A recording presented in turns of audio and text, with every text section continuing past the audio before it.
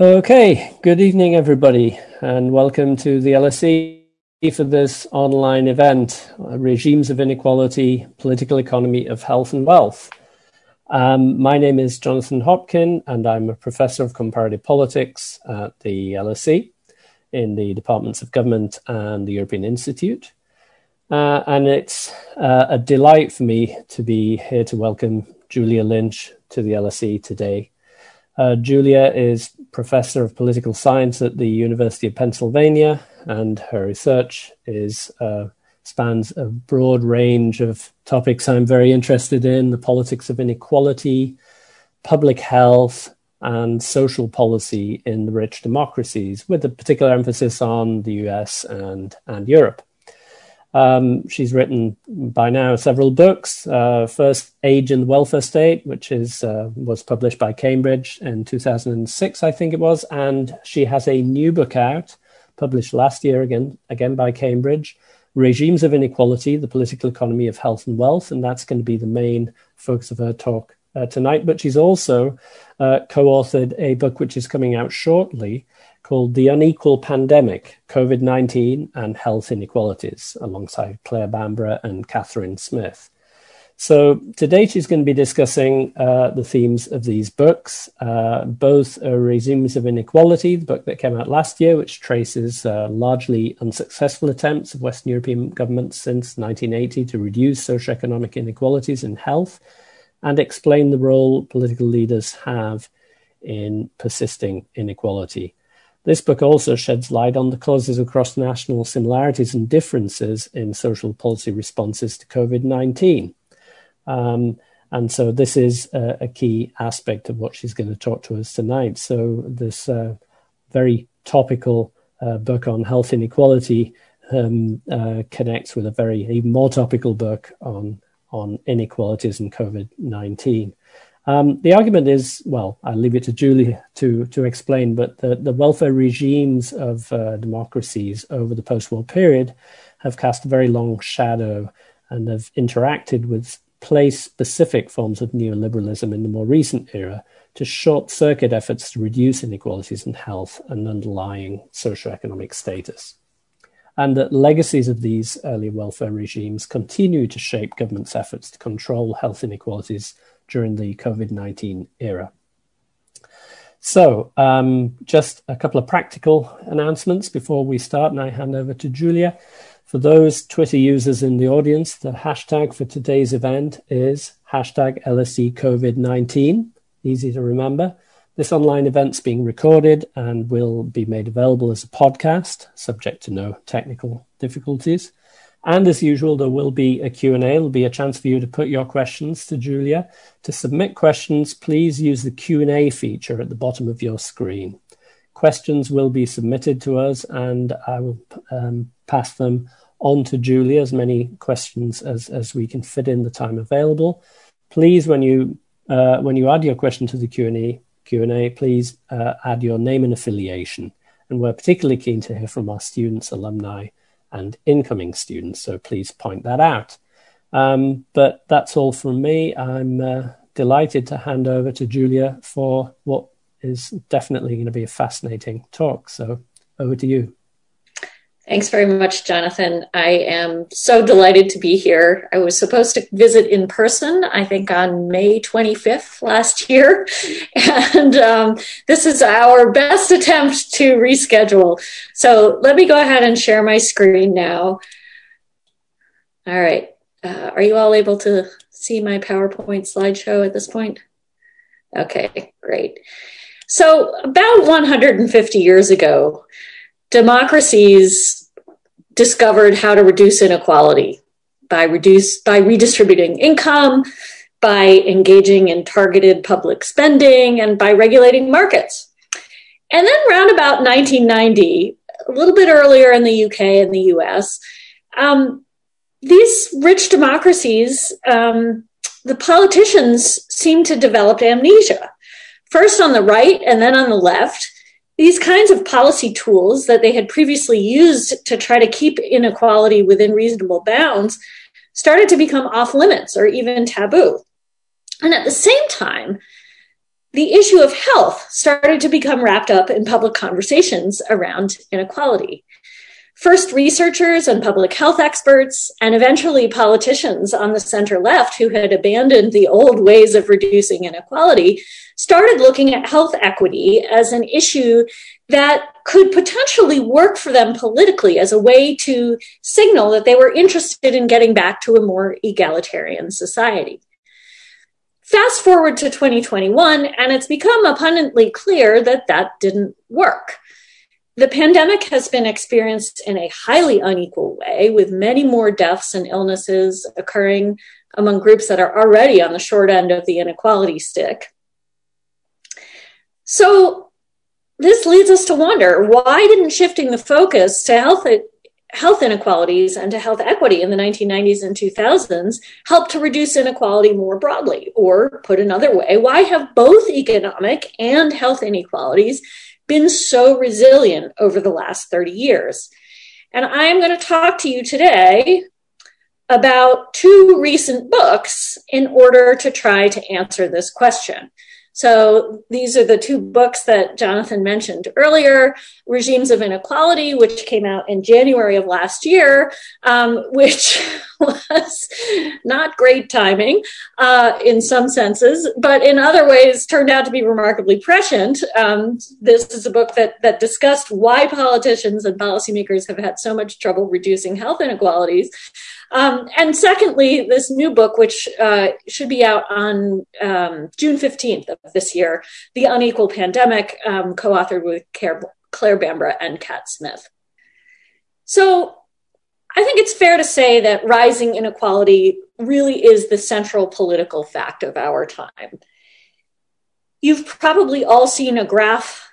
If not this graph, then one very much like it. This one shows the share of national income that was earned by those in the top 1% of the income distribution rising inexorably over time, not only in the US and the UK, which are the top two lines, but also really across Europe.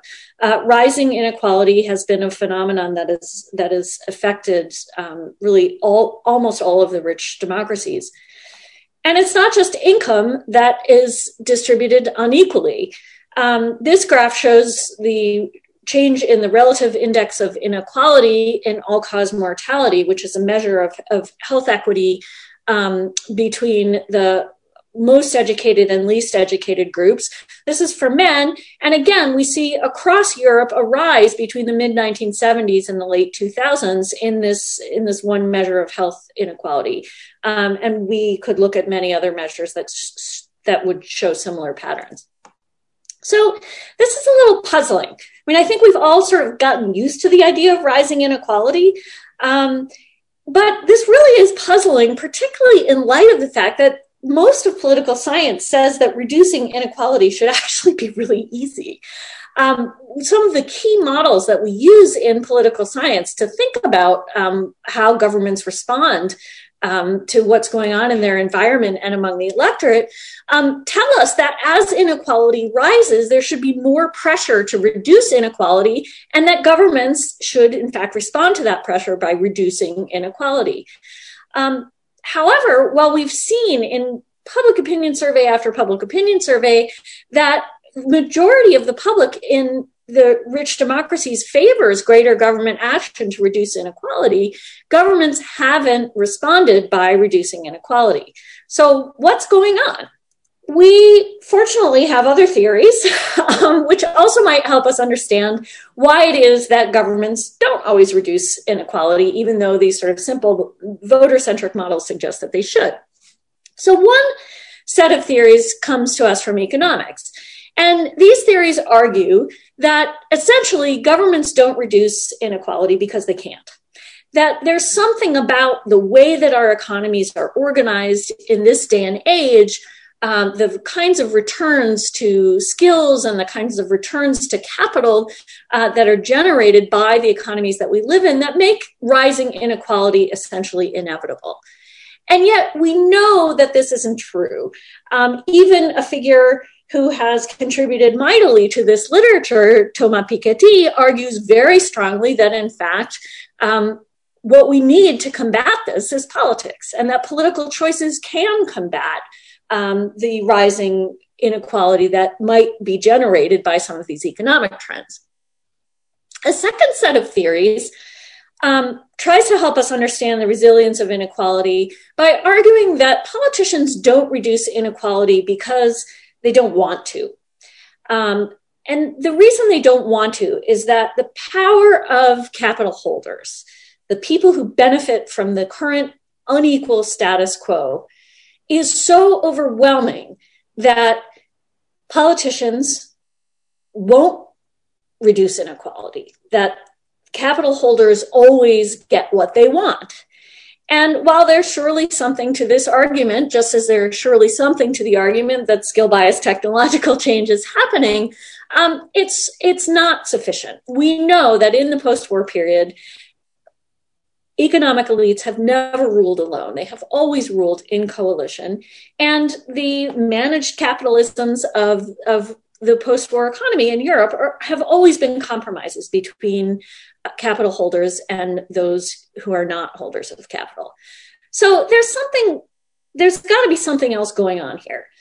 So I argue, well, I'll get to my argument in a minute. First, let me say that in regimes of inequality, I try to take on these two sort of major explanations for the persistence of inequality. And I do this by conducting process tracing case studies of policymaking efforts around reducing health inequalities from the period roughly 1980 onward. And I look at 3 country cases, the UK, France, and Finland, all of which try but ultimately fail to reduce health inequalities. And so there's a sort of most different systems, method of agreement. Why are these very different kinds of political economies all failing to reduce inequality during this period? And I try to get at the answers to these questions primarily through archival research and interviews, and also using some quantitative and qualitative content analysis. Okay, so the central argument of regimes of inequality is that, well, there's probably something to the usual suspects, these economic arguments and political arguments about sort of the inexorable power of capital, that there's something else going on too. And that resilient inequality is really also about the way that politicians talk about what inequality is as a public problem. And a central contribution of this work, I think, is to point out that inequality is not just something that's out there that politicians have to deal with, that inequality is a politically constructed problem, and that the way that it's constructed politically contributes to the difficulties that we have in solving the problem. So I argue in the book that we see a reframing by politicians of the problem of inequality beginning in the 1990s, and that this reframing affects the kinds of policy solutions that people come to view as reasonable responses to inequality, and that this reduced range of policy solutions is ultimately what makes it harder to address inequality. So I want to start you out with the observation that center-left politicians in general want to be for equality. They are from the center-left, and that's what it means to be a leftist politician. It means to be responsive to a political ideology that says more equality is generally better. But at the same time, they're afraid. They're afraid of what middle-class voters want. They're not totally sure, but they think they know that middle-class voters, above all, don't really want to pay more taxes. And they're also worried about being seen as economically credible with financial markets and with the media. And I have a few, sprinkled throughout this presentation, a few quotations from some of the interviews that I did, all in this case from the UK, because I figure it's the case you're most likely to be familiar with. So here we're talking about the Labour Party. A Labour Party activist says, well, generally Labour politicians don't like to talk too much about inequality, but nobody wants to be for inequalities either, right? So even when we get to the era of New Labour, where there's a kind of a move away from talking about inequality, let's not go too far. a new labor advisor said the labor government didn't want to explicitly address income inequality. That would be political suicide. So there's this sort of tension between wanting to be for more equality, but being afraid of talking about inequality in the ways that they had always talked about it in the past. So where does this fear come from? I argue in the book that this fear comes from the interaction between the post-war settlements, the welfare regimes that were constructed after World War II, which had set political limits on the extent of inequality that markets could be allowed to generate.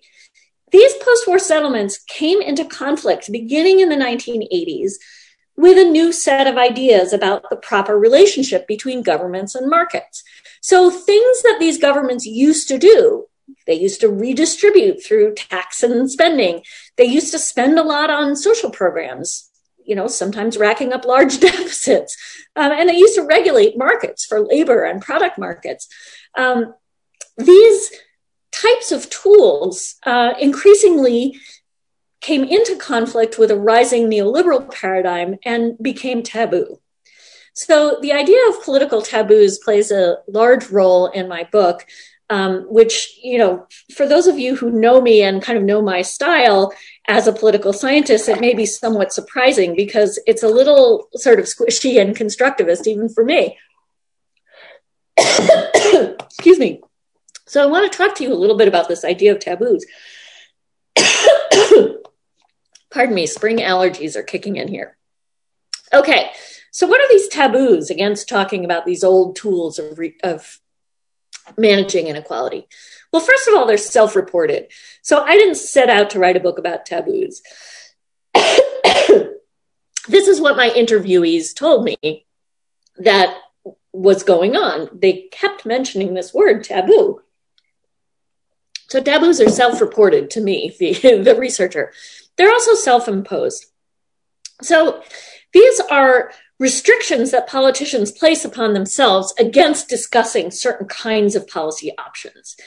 And I find that the taboos were most likely to develop around the policy levers that were central to containing inequality in a particular welfare regime during the post-war period, and that these differed across European welfare regimes.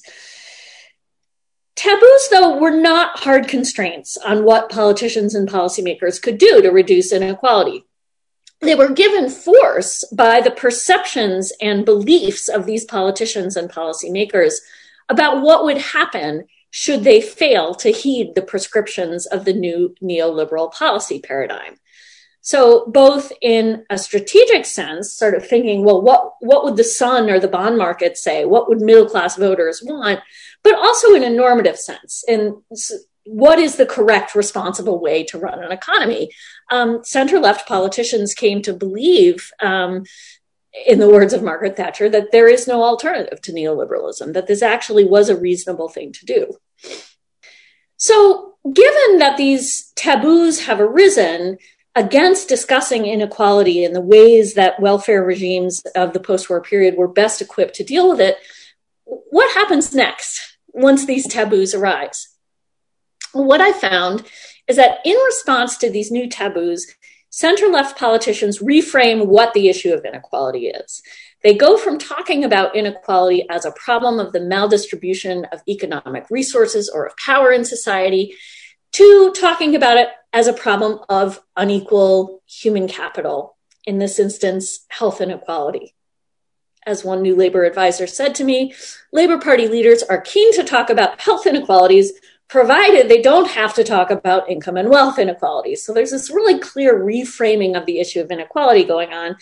And the picture on the right side of the screen, it may be a little too small for you all to read, but the two lines that you see there, the orange line is showing sort of a slow but fairly steady decline in mentions in the UK Hansard of redistribution and inequality, and a very sharp rise starting in the 1980s and really accelerating in the late 1990s in discussions of health inequality. So there is clearly some reframing of what the issue of inequality is. So what is this new issue of inequality? It's worth taking a second to think about some of the characteristics of this as an issue. So in most European countries, health inequalities are defined as differences in average health, either morbidity or mortality, across socioeconomic groups in society. This is a little different from the US, where health inequalities have typically been defined in more racialized terms. But in Europe, it's generally about socioeconomic inequalities in health. And so, for example, we could think about a 5 to 8 year gap, depending on the country, in life expectancy between blue collar workers and professionals. This is just sort of one example of the kind of health inequality you see discussed a lot during this period. It's worth noting that these inequalities are not primarily caused by barriers to accessing healthcare. Again, in Europe, we're talking about systems where most people have relatively unconstrained access to healthcare. But they're also not due to unconstrained individual lifestyle choices. So there's the next story that people usually turn to when trying to explain unequal health outcomes is, well, if it's not about not being able to get seen by a doctor, it must be about, smoking and diet. Social epidemiologists, however, have documented very convincingly that the kinds of lifestyle choices that contribute to health inequalities across the life course are anything but unconstrained. They are very, very strongly related to socioeconomic inequality. So strongly, in fact, that socioeconomic inequality is described as a fundamental cause of inequalities in health. And yes, it operates through multiple social determinants of health, like education or housing or the quality of the air that you breathe. But it's still at the bottom of the river. It's the socioeconomic inequality that's driving these health inequalities. Again, operates through multiple pathways and with results that accumulate across the life course. So I've just told you a little bit about the problem of health inequality very, very briefly, because it's really important to understand what is the difference between thinking about inequality as a problem of health, medicalizing it, versus thinking about it as a problem of fundamentally about the maldistribution of economic resources. And you wouldn't think it would make that much of a difference because health inequality and economic inequality at the end of the day are the same problem, right? Socioeconomic inequality, as I've just said, is the fundamental cause of health inequalities. Here's the thing though. Health inequality as a problem has attributes that make it a much harder problem to solve. It's got this complex distal causation, multiple social determinants of health operating across the life course. It requires very complex policy tools to try to solve. For example, health in all policies or joined up government, which I'll discuss more in a second. And finally, there's a lack of a strong evidence base about what would actually work to reduce health inequalities, in part because of this complex distal causation. You can't just run an RCT on a new program that's designed to affect one social determinant of health and expect to see a response that's going to tell you what to do. So I mentioned that the policy solution to health inequalities is a very complex solution. Health in all policies, which is the sort of the package that has been adopted at the European level and also within numerous countries, in the UK often referred to as cross-sectoral policymaking or joined up government, is an incredibly complex policy package. This graphic that I'm showing you here, you're not going to be able to read. And that's the whole point. This is from the World Health Organization. Up at the top, it says, what is health in all policies?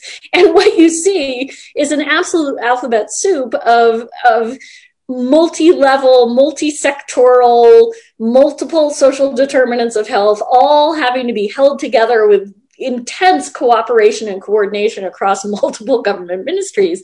And not surprisingly, even in the very strong bureaucracies that I studied in the course of my book, this kind of very complex policy solution uniformly fails to produce the expected gains in terms of reducing health inequalities. So what's happening here, I argue, is that reframing inequality as a problem of inequalities in human capital, and in particular health, has shifted the Overton window around inequality. The Overton window is the range of policy solutions to a problem that seems reasonable or possible in a given particular environment. And we can see, if you look to the left in the red dashed line, in the 1950s and 1960s, the Overton window around inequality included some things that today we would think of as pretty radical, restricting high incomes, confiscating property. We don't do those kinds of things anymore. By the 1970s and 1980s, it had started to shift rightward. And by the 1990s and 2000, the window of political possibility, the Overton window around reframing inequality, really looks like social investment, activation, privatization, health and all policies, these very kind of complex technocratic policy levers, which we're trying to use to reduce inequalities. So to summarize, the argument that I make in Regimes of Inequality is that we see a sort of common three-step process occurring across the rich democracies that explains the failure to reduce inequality beginning in the 1990s and 2000s. So this three-step process starts with a conflict between rising neoliberalism and the fundamental mechanisms for ensuring some level of inequality reduction that are built into post-war welfare regimes, which lead to political taboos. Politicians then reframe the issue of inequality in order to avoid this political taboo, drawing upon an alternative available inequality frame, in this case, health inequalities, which has been developed at the European level and is really kind of ripe for the taking at this point. This reframing, in turn, leads to a shift in the Overton window around inequality and ultimately a failure to reduce inequality. So, at a more abstract level, we can think about inequality as being particularly persistent, in part because of social construction, that reframing inequality or framing inequality as a public problem affects the tools that seem like reasonable responses. And in the case of the reframing of inequality, this leads to a set of tools that are not particularly effective. We can also think of inequality as being persistent because of path dependence. I haven't talked about it a lot in this talk, but in the book, I show that the pathways to reframing, sort of the way that these taboos are generated and the different taboos that are generated in different kinds of welfare states are really shaped by the long shadows of post-war welfare regimes. Finally, inequality is persistent because it has a regime-like characteristic. That's why I called the book Regimes of Inequality. And regimes are characterized by interlocking parts. So it's not just one thing happening over here and another thing happening over here, and you sort of additively can add them all together and say, oh, that's the politics of inequality. No, the politics of inequality is really about these interlocking power configurations, ideas, institutions, practices, logics of appropriateness, and multiple forms of inequality, both income inequality and health inequality, that are interconnected and complementary. So the interlocking of parts in a regime leads these regimes of inequality to be rather self-reproducing. The institutions that were designed to contain inequality in the post-war period end up getting repurposed, and new, less equal regimes of inequality develop, drawing on those old bits and pieces. So inequality is a tough nut to crack. Well, inequality, sorry, I have a little repetition in my slides here. Ignore the first two bullet points. And let's get down to the syndemic. So I've just talked about regimes as having these interlocking parts and being self-reproducing. This idea of regimeness in political science is very similar to what public health people talk about as a syndemic. So a syndemic is a set of at least two linked widespread health problems that interact synergistically, tending to reproduce and exacerbate each other. And I want you to keep in mind this idea of a syndemic as sort of a regime of different kinds of health inequalities as I take you into the next book. So The Unequal Pandemic, which is coming out in June, discusses the syndemic inequalities that underlie the results that we're seeing in COVID-19.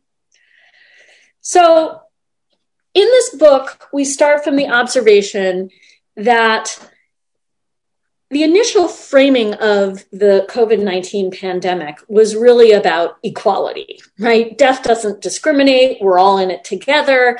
But now we know, right? The pre-pandemic inequalities that have always existed, that governments did not successfully combat in the 1990s and 2000s, these inequalities are very strongly related in a syndemic way to COVID-19 inequalities. Now we're seeing kind of a new narrative around COVID-19, which is that a lot of the inequalities that we're seeing are really linked to botched responses on the part of the government.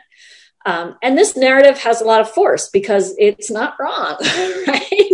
Governments in the US and the UK in particular, many aspects of their COVID response were indeed terrible and led to even worse inequalities than we might have expected to see otherwise. I think in Sweden, botched maybe, but certainly we can see that the way that the government responded led to continuing inequalities. We argue in this book that this is not about mistakes, that what happened during the pandemic, the emergence of inequalities during the pandemic, was not about governments making mistakes, that policy responses to COVID-19 are in fact in large part on path for welfare regimes, and that these syndemic inequalities that we observe are the result of long-term policy strategies and political choices that are linked to regimes of inequality, which is why I'm talking about two books in one talk today. So there are lots of different things that governments can do in response to the pandemic. Much of what people focus on very early on was about containment, testing and tracing, lockdown, school closures, travel restrictions, now also vaccination, right? But there are lots of other things that governments do. They intervene in healthcare systems. They make policies that affect essential workers, the people who have to go to work, who can't stay home. They intervene in social policies in ways to support people who have to stay home from work, or businesses that are affected by closures. And again, economic and labor market interventions that aren't occurring as part of the social welfare system, but that broadly affect firms and workers. So far, most of the research on government responses to the pandemic has really focused on the containment phase, in part because it's a little easier to measure.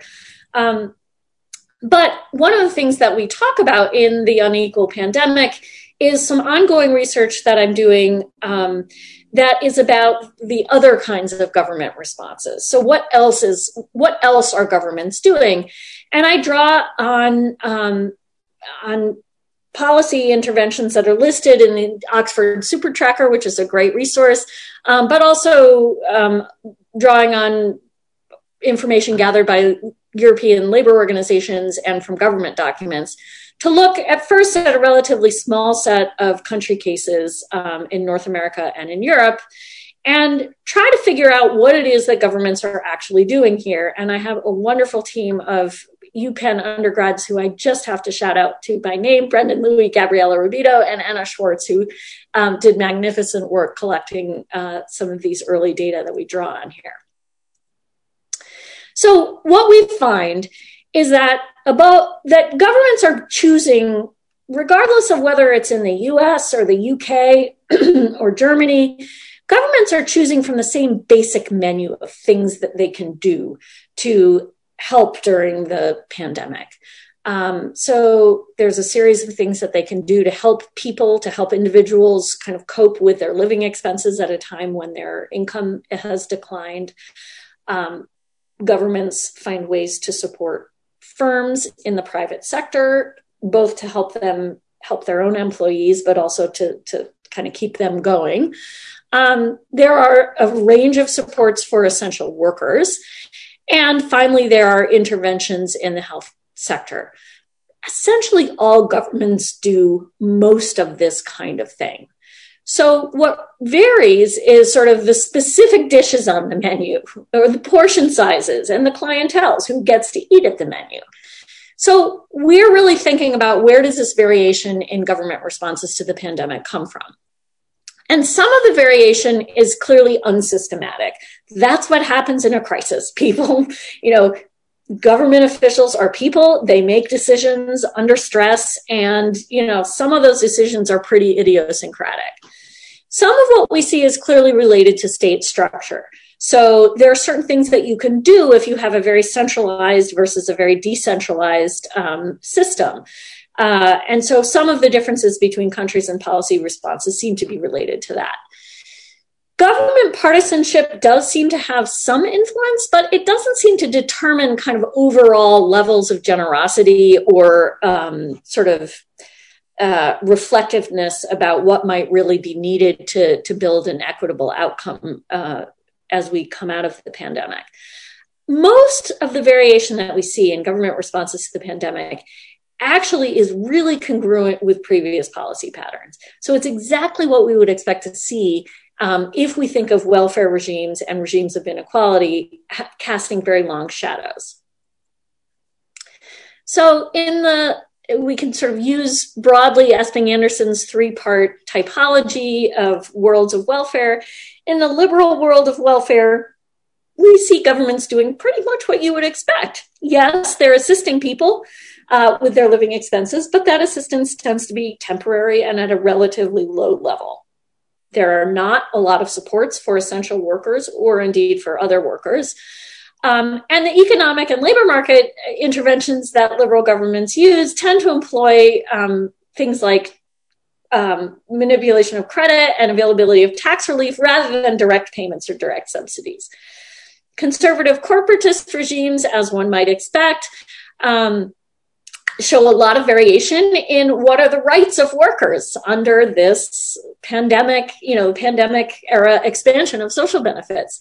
And also we see very typical for a conservative corporatist regime, relatively generous subsidies for passive labor market policies, things that keep people out of work and subsidize them to stay out of work, which would be deemed absolutely horrific by policymakers in many other countries.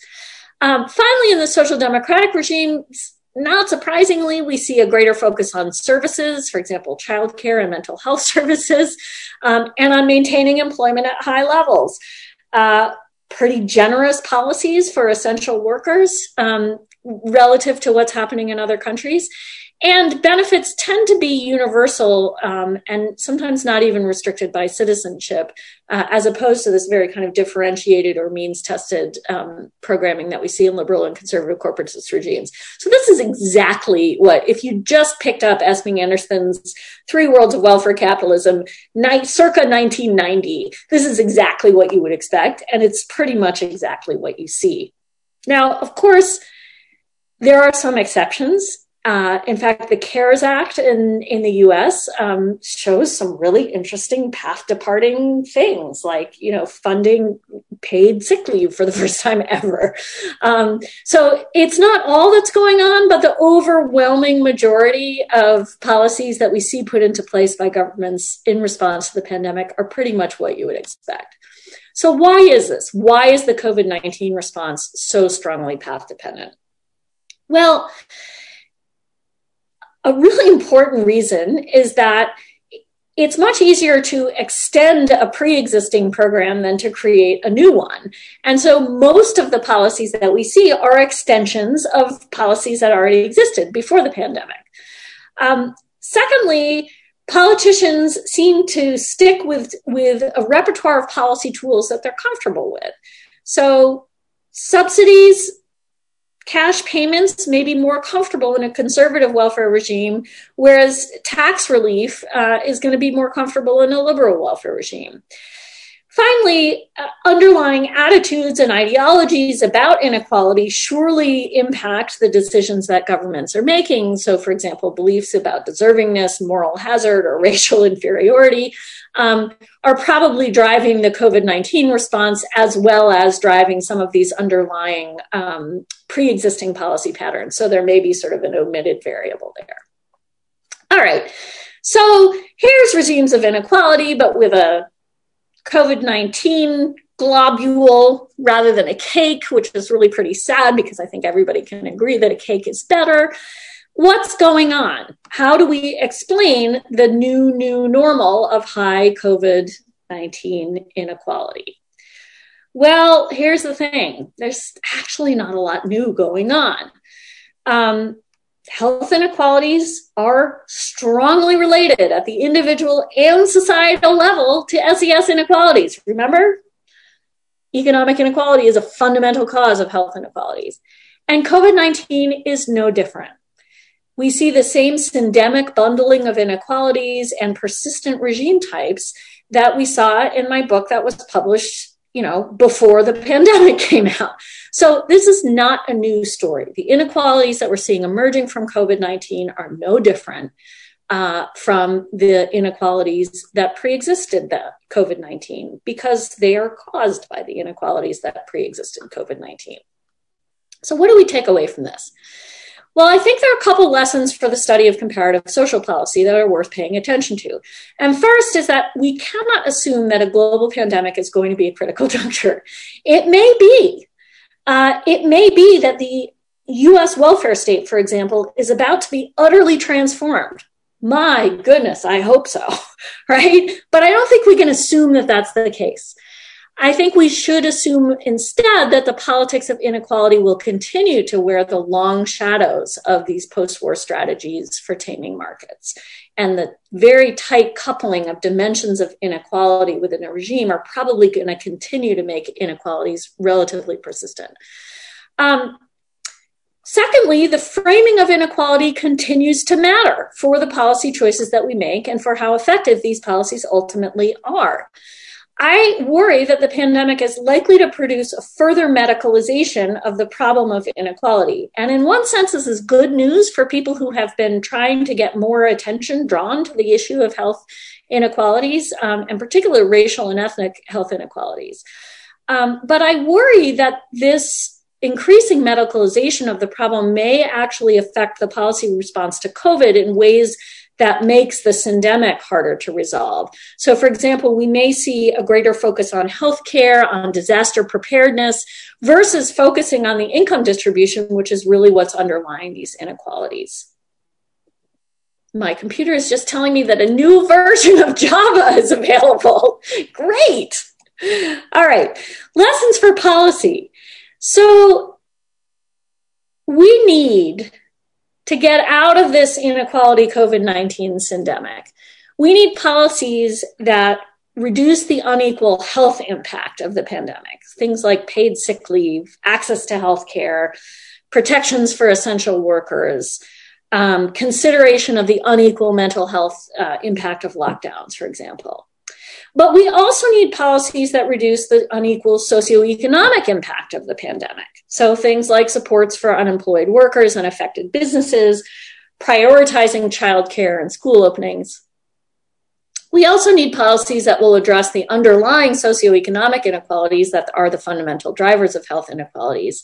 And we need policies that will break the link between low socioeconomic status and poor health, if we possibly can.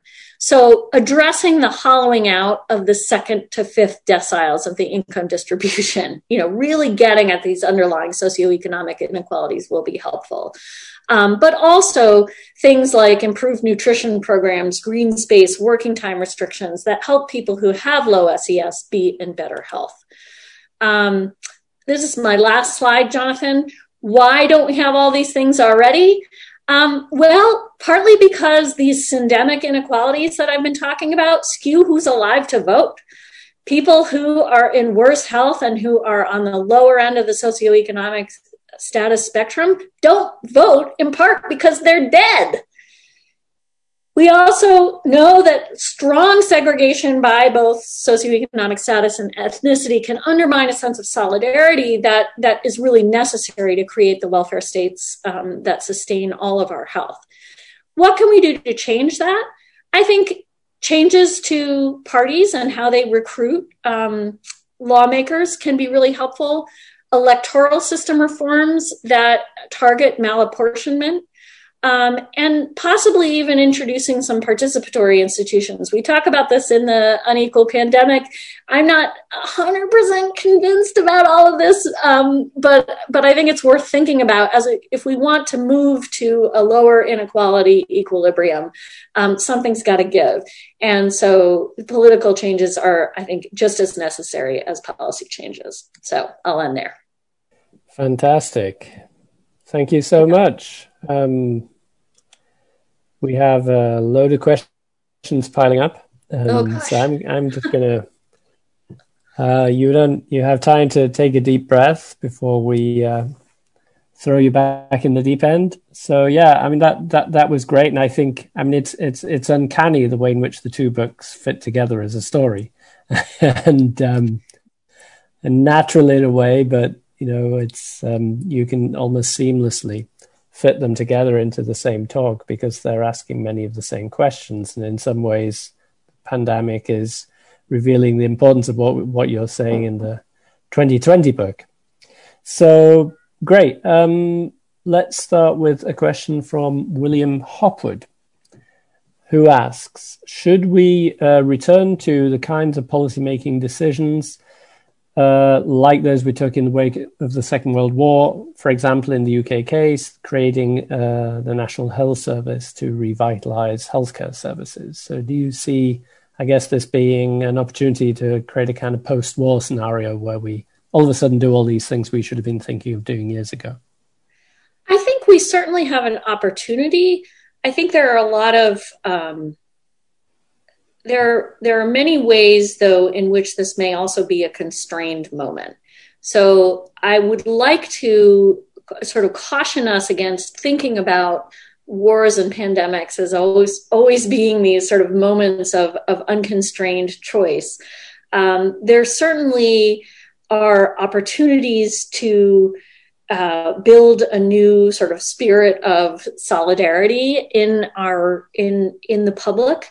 But I worry that the pandemic has been experienced in such an unequal way in certainly both in the US and the UK that, we really are living in different worlds. So for example, nobody in my sort of immediate personal circle has died from COVID, nor have any of their family members died from COVID. Whereas if I look to any of my African-American colleagues or coworkers or neighbors, all of them know someone who has died. And so the very strong differentiation, not only by race, but also by social class and geography, I think has led us to experience the pandemic in very different ways. And I think that puts a little bit of a brake on this idea that we can just sort of change everything about the way that we have dealt with inequality in the past.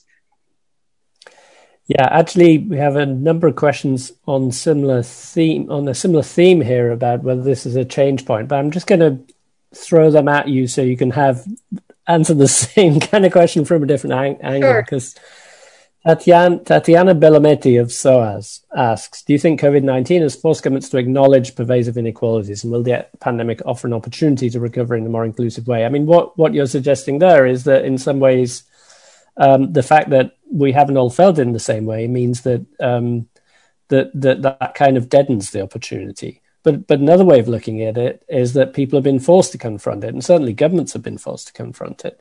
So do you think there's any kind of positive side of, notwithstanding this inequality you've just highlighted, that the fact that we can't ignore, the fact that this kind of thing that we normally ignore, when it's so dramatic, it becomes front page news, surely that makes a difference to our politics, or are you equally pessimistic about that? Well, look, I mean, I don't want to be a totally glass half empty voice here. I mean, I do think that there are reasons to hope. I look at what is happening in policymaking circles in the US right now with the combination of the pandemic and utter exhaustion with the insanity of the Trump era. And I think there really are reasons to hope that people are making bold moves, and that these bold moves while they're envisioned as temporary at the moment, some of them could take hold. So I don't think this has to be a totally glass half empty kind of moment. But I think that we tend to think of moments like this as moments of real openness and possibility, which is wonderful because you need hope right now. But I, as a scholar of social policy and a scholar of inequality, have to sort of fall back on what I've learned in the course of my research. And what I've learned in the course of my research is that this stuff is really, really persistent. It's persistent because we're not living on the same planet, really, a lot of the time. It's persistent because governments really do tend to fall back on the tools that they've used in the past, many of which, create these same inequalities.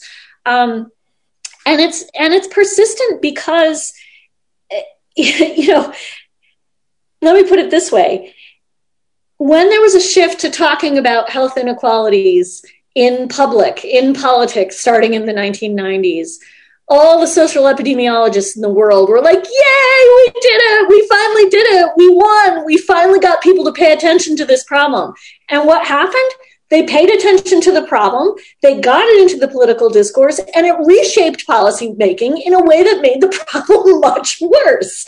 So we're actually in a worse off position now than we were before the social epidemiologists kind of got their message across in some ways. So I think it's really, there are some double-edged swords here that we have to pay attention to. Great. So moving on to Greg Simpkins, who's an economist in the UK Civil Service.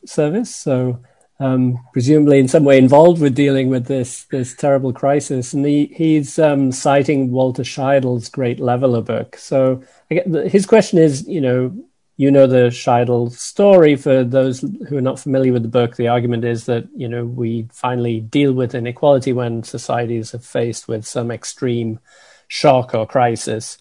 He cites plagues, wars, revolutions. So is COVID-19 enough of a shock for us to draw on Scheidel's argument to justify some kind of shift? Is this enough? So I actually mentioned Scheidel's book in the first chapter of Regimes of Inequality. Little did I know that, a pandemic was about to befall us. I think part of the problem with arguments like this is that we don't really know what's enough.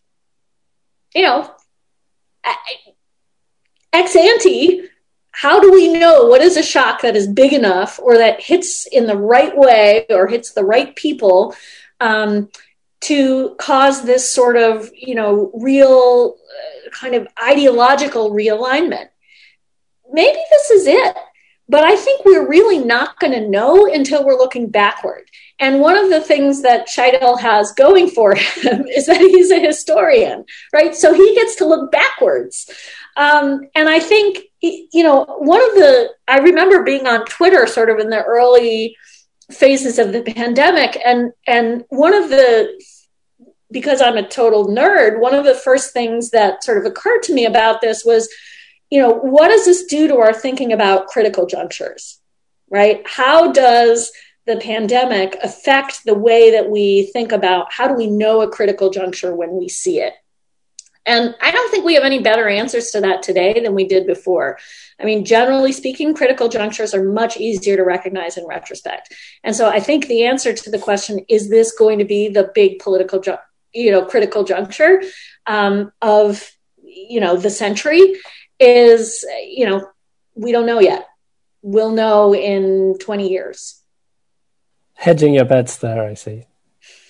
Yeah, I mean, I've been thinking about this a lot too, and the first thing that occurs to me is that the drama of, the war or revolutions or other forms of massive social breakdown. I complained on Twitter the other day that I hadn't been out of the country for 6 months, and that's the first time in 30 years that had happened to me. Right. It's not really on the same scale. Obviously, I'm one of the privileged people less affected by this. But yeah, maybe it isn't on a sufficient scale to really change things. But as you say, we will see. So let's take a more global perspective with the next few questions. Aya Lal of the School of Public Policy asks, how will developing countries survive the threat of COVID-19 and the inequalities between lower classes and politicians? This is... obviously, you're an advanced economist expert, but right. What are your thoughts about? I guess I can... This is certainly not my area of greatest expertise. I can, for a moment, put on my hat as a journal editor. I happen to be editing a special issue of the Journal of Health, Politics, Policy, and Law, which looks at comparative policy responses to COVID in a number of lower income countries.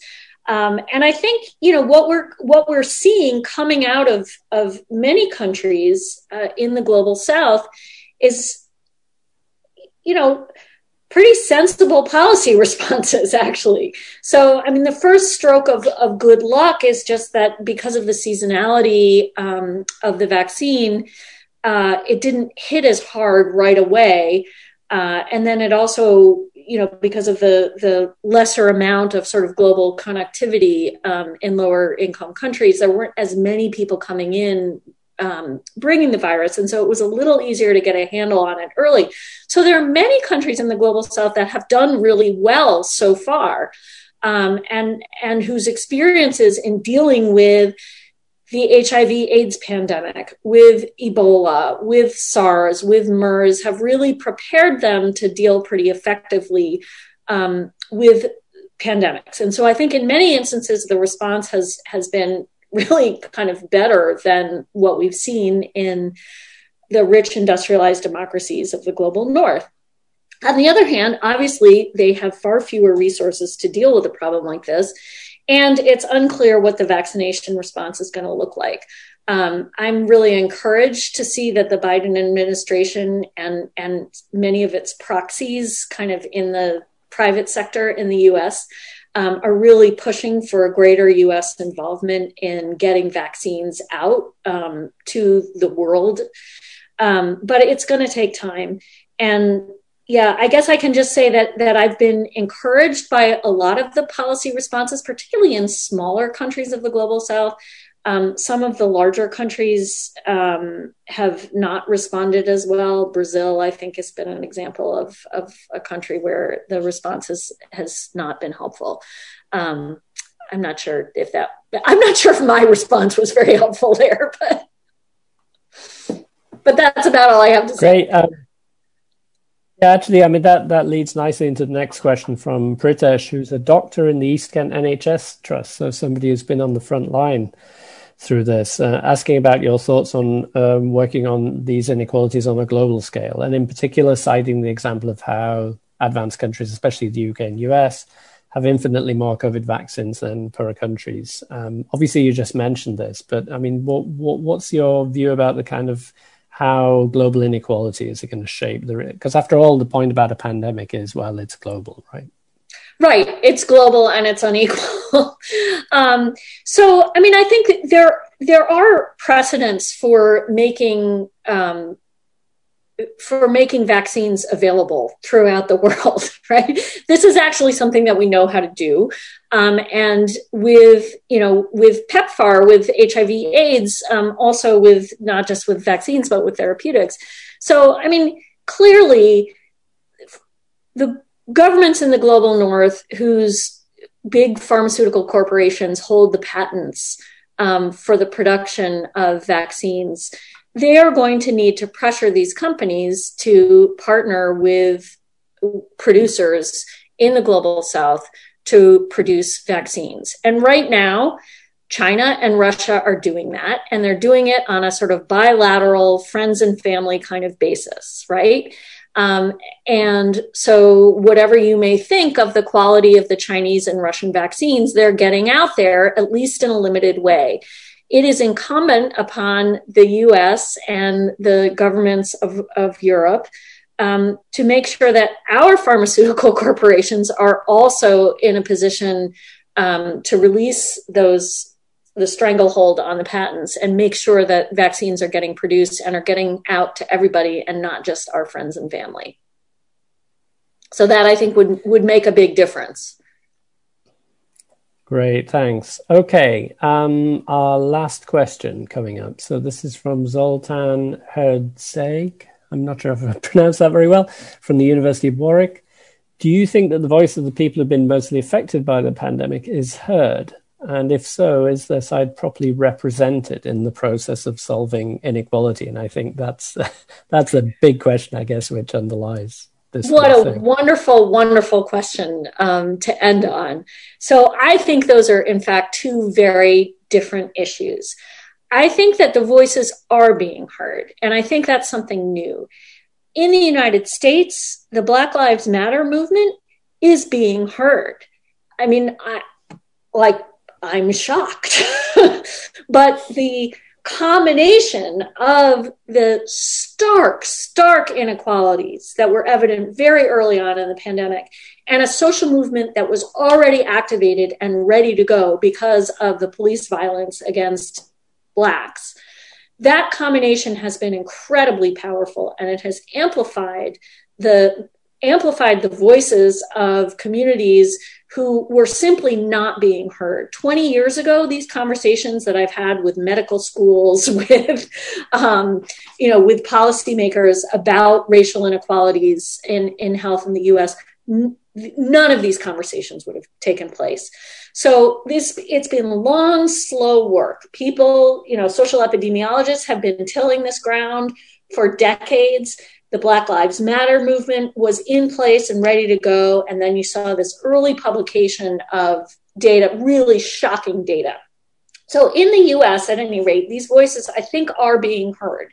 And changes in sort of the structure of the Democratic Party also have helped, right? These voices are being amplified because it's become very clear that Democrats can't win without them.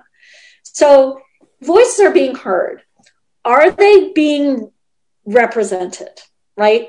Do they really have a voice in the policymaking that's going to follow?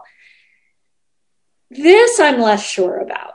I suspect that the sort of top-down policymaking that often characterizes emergency response is going to continue for a while, and that the kind of bottom-up sort of listening to people and their experiences and trying to understand what problems do our policies create for communities and how can we best resolve those. I'm not sure that I'm seeing a lot of movement toward a new kind of policymaking. But I think at the very least, the people who are making top-down policy at this point have heard those voices, and they know that they, at some level, have to listen and have to respond. I guess I'll end there. Fantastic. What a great way to end a fascinating talk. And it's a shame we don't have more time, because I think there are a bunch of questions waiting, but we have to wrap up, unfortunately. So just to reiterate, what a pleasure and a delight it was to have you here virtually at LSE. And what a great talk, and thanks to you all for coming, taking time out of your busy schedules to attend this talk.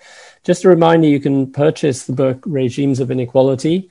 There is a link on the web listing for this talk and also in the chat if you want to dig that out. And yeah, I strongly recommend it, but also save some money for the forthcoming book with Claire and Kat. Cambridge is going to kill me for saying this, but they have promised that there is a paperback coming out. It was supposed to be out in March. So if you don't like the, 90-pound price tag of the hardcover, I would wait. That might be good advice, especially for our students. Yeah, exactly. Okay.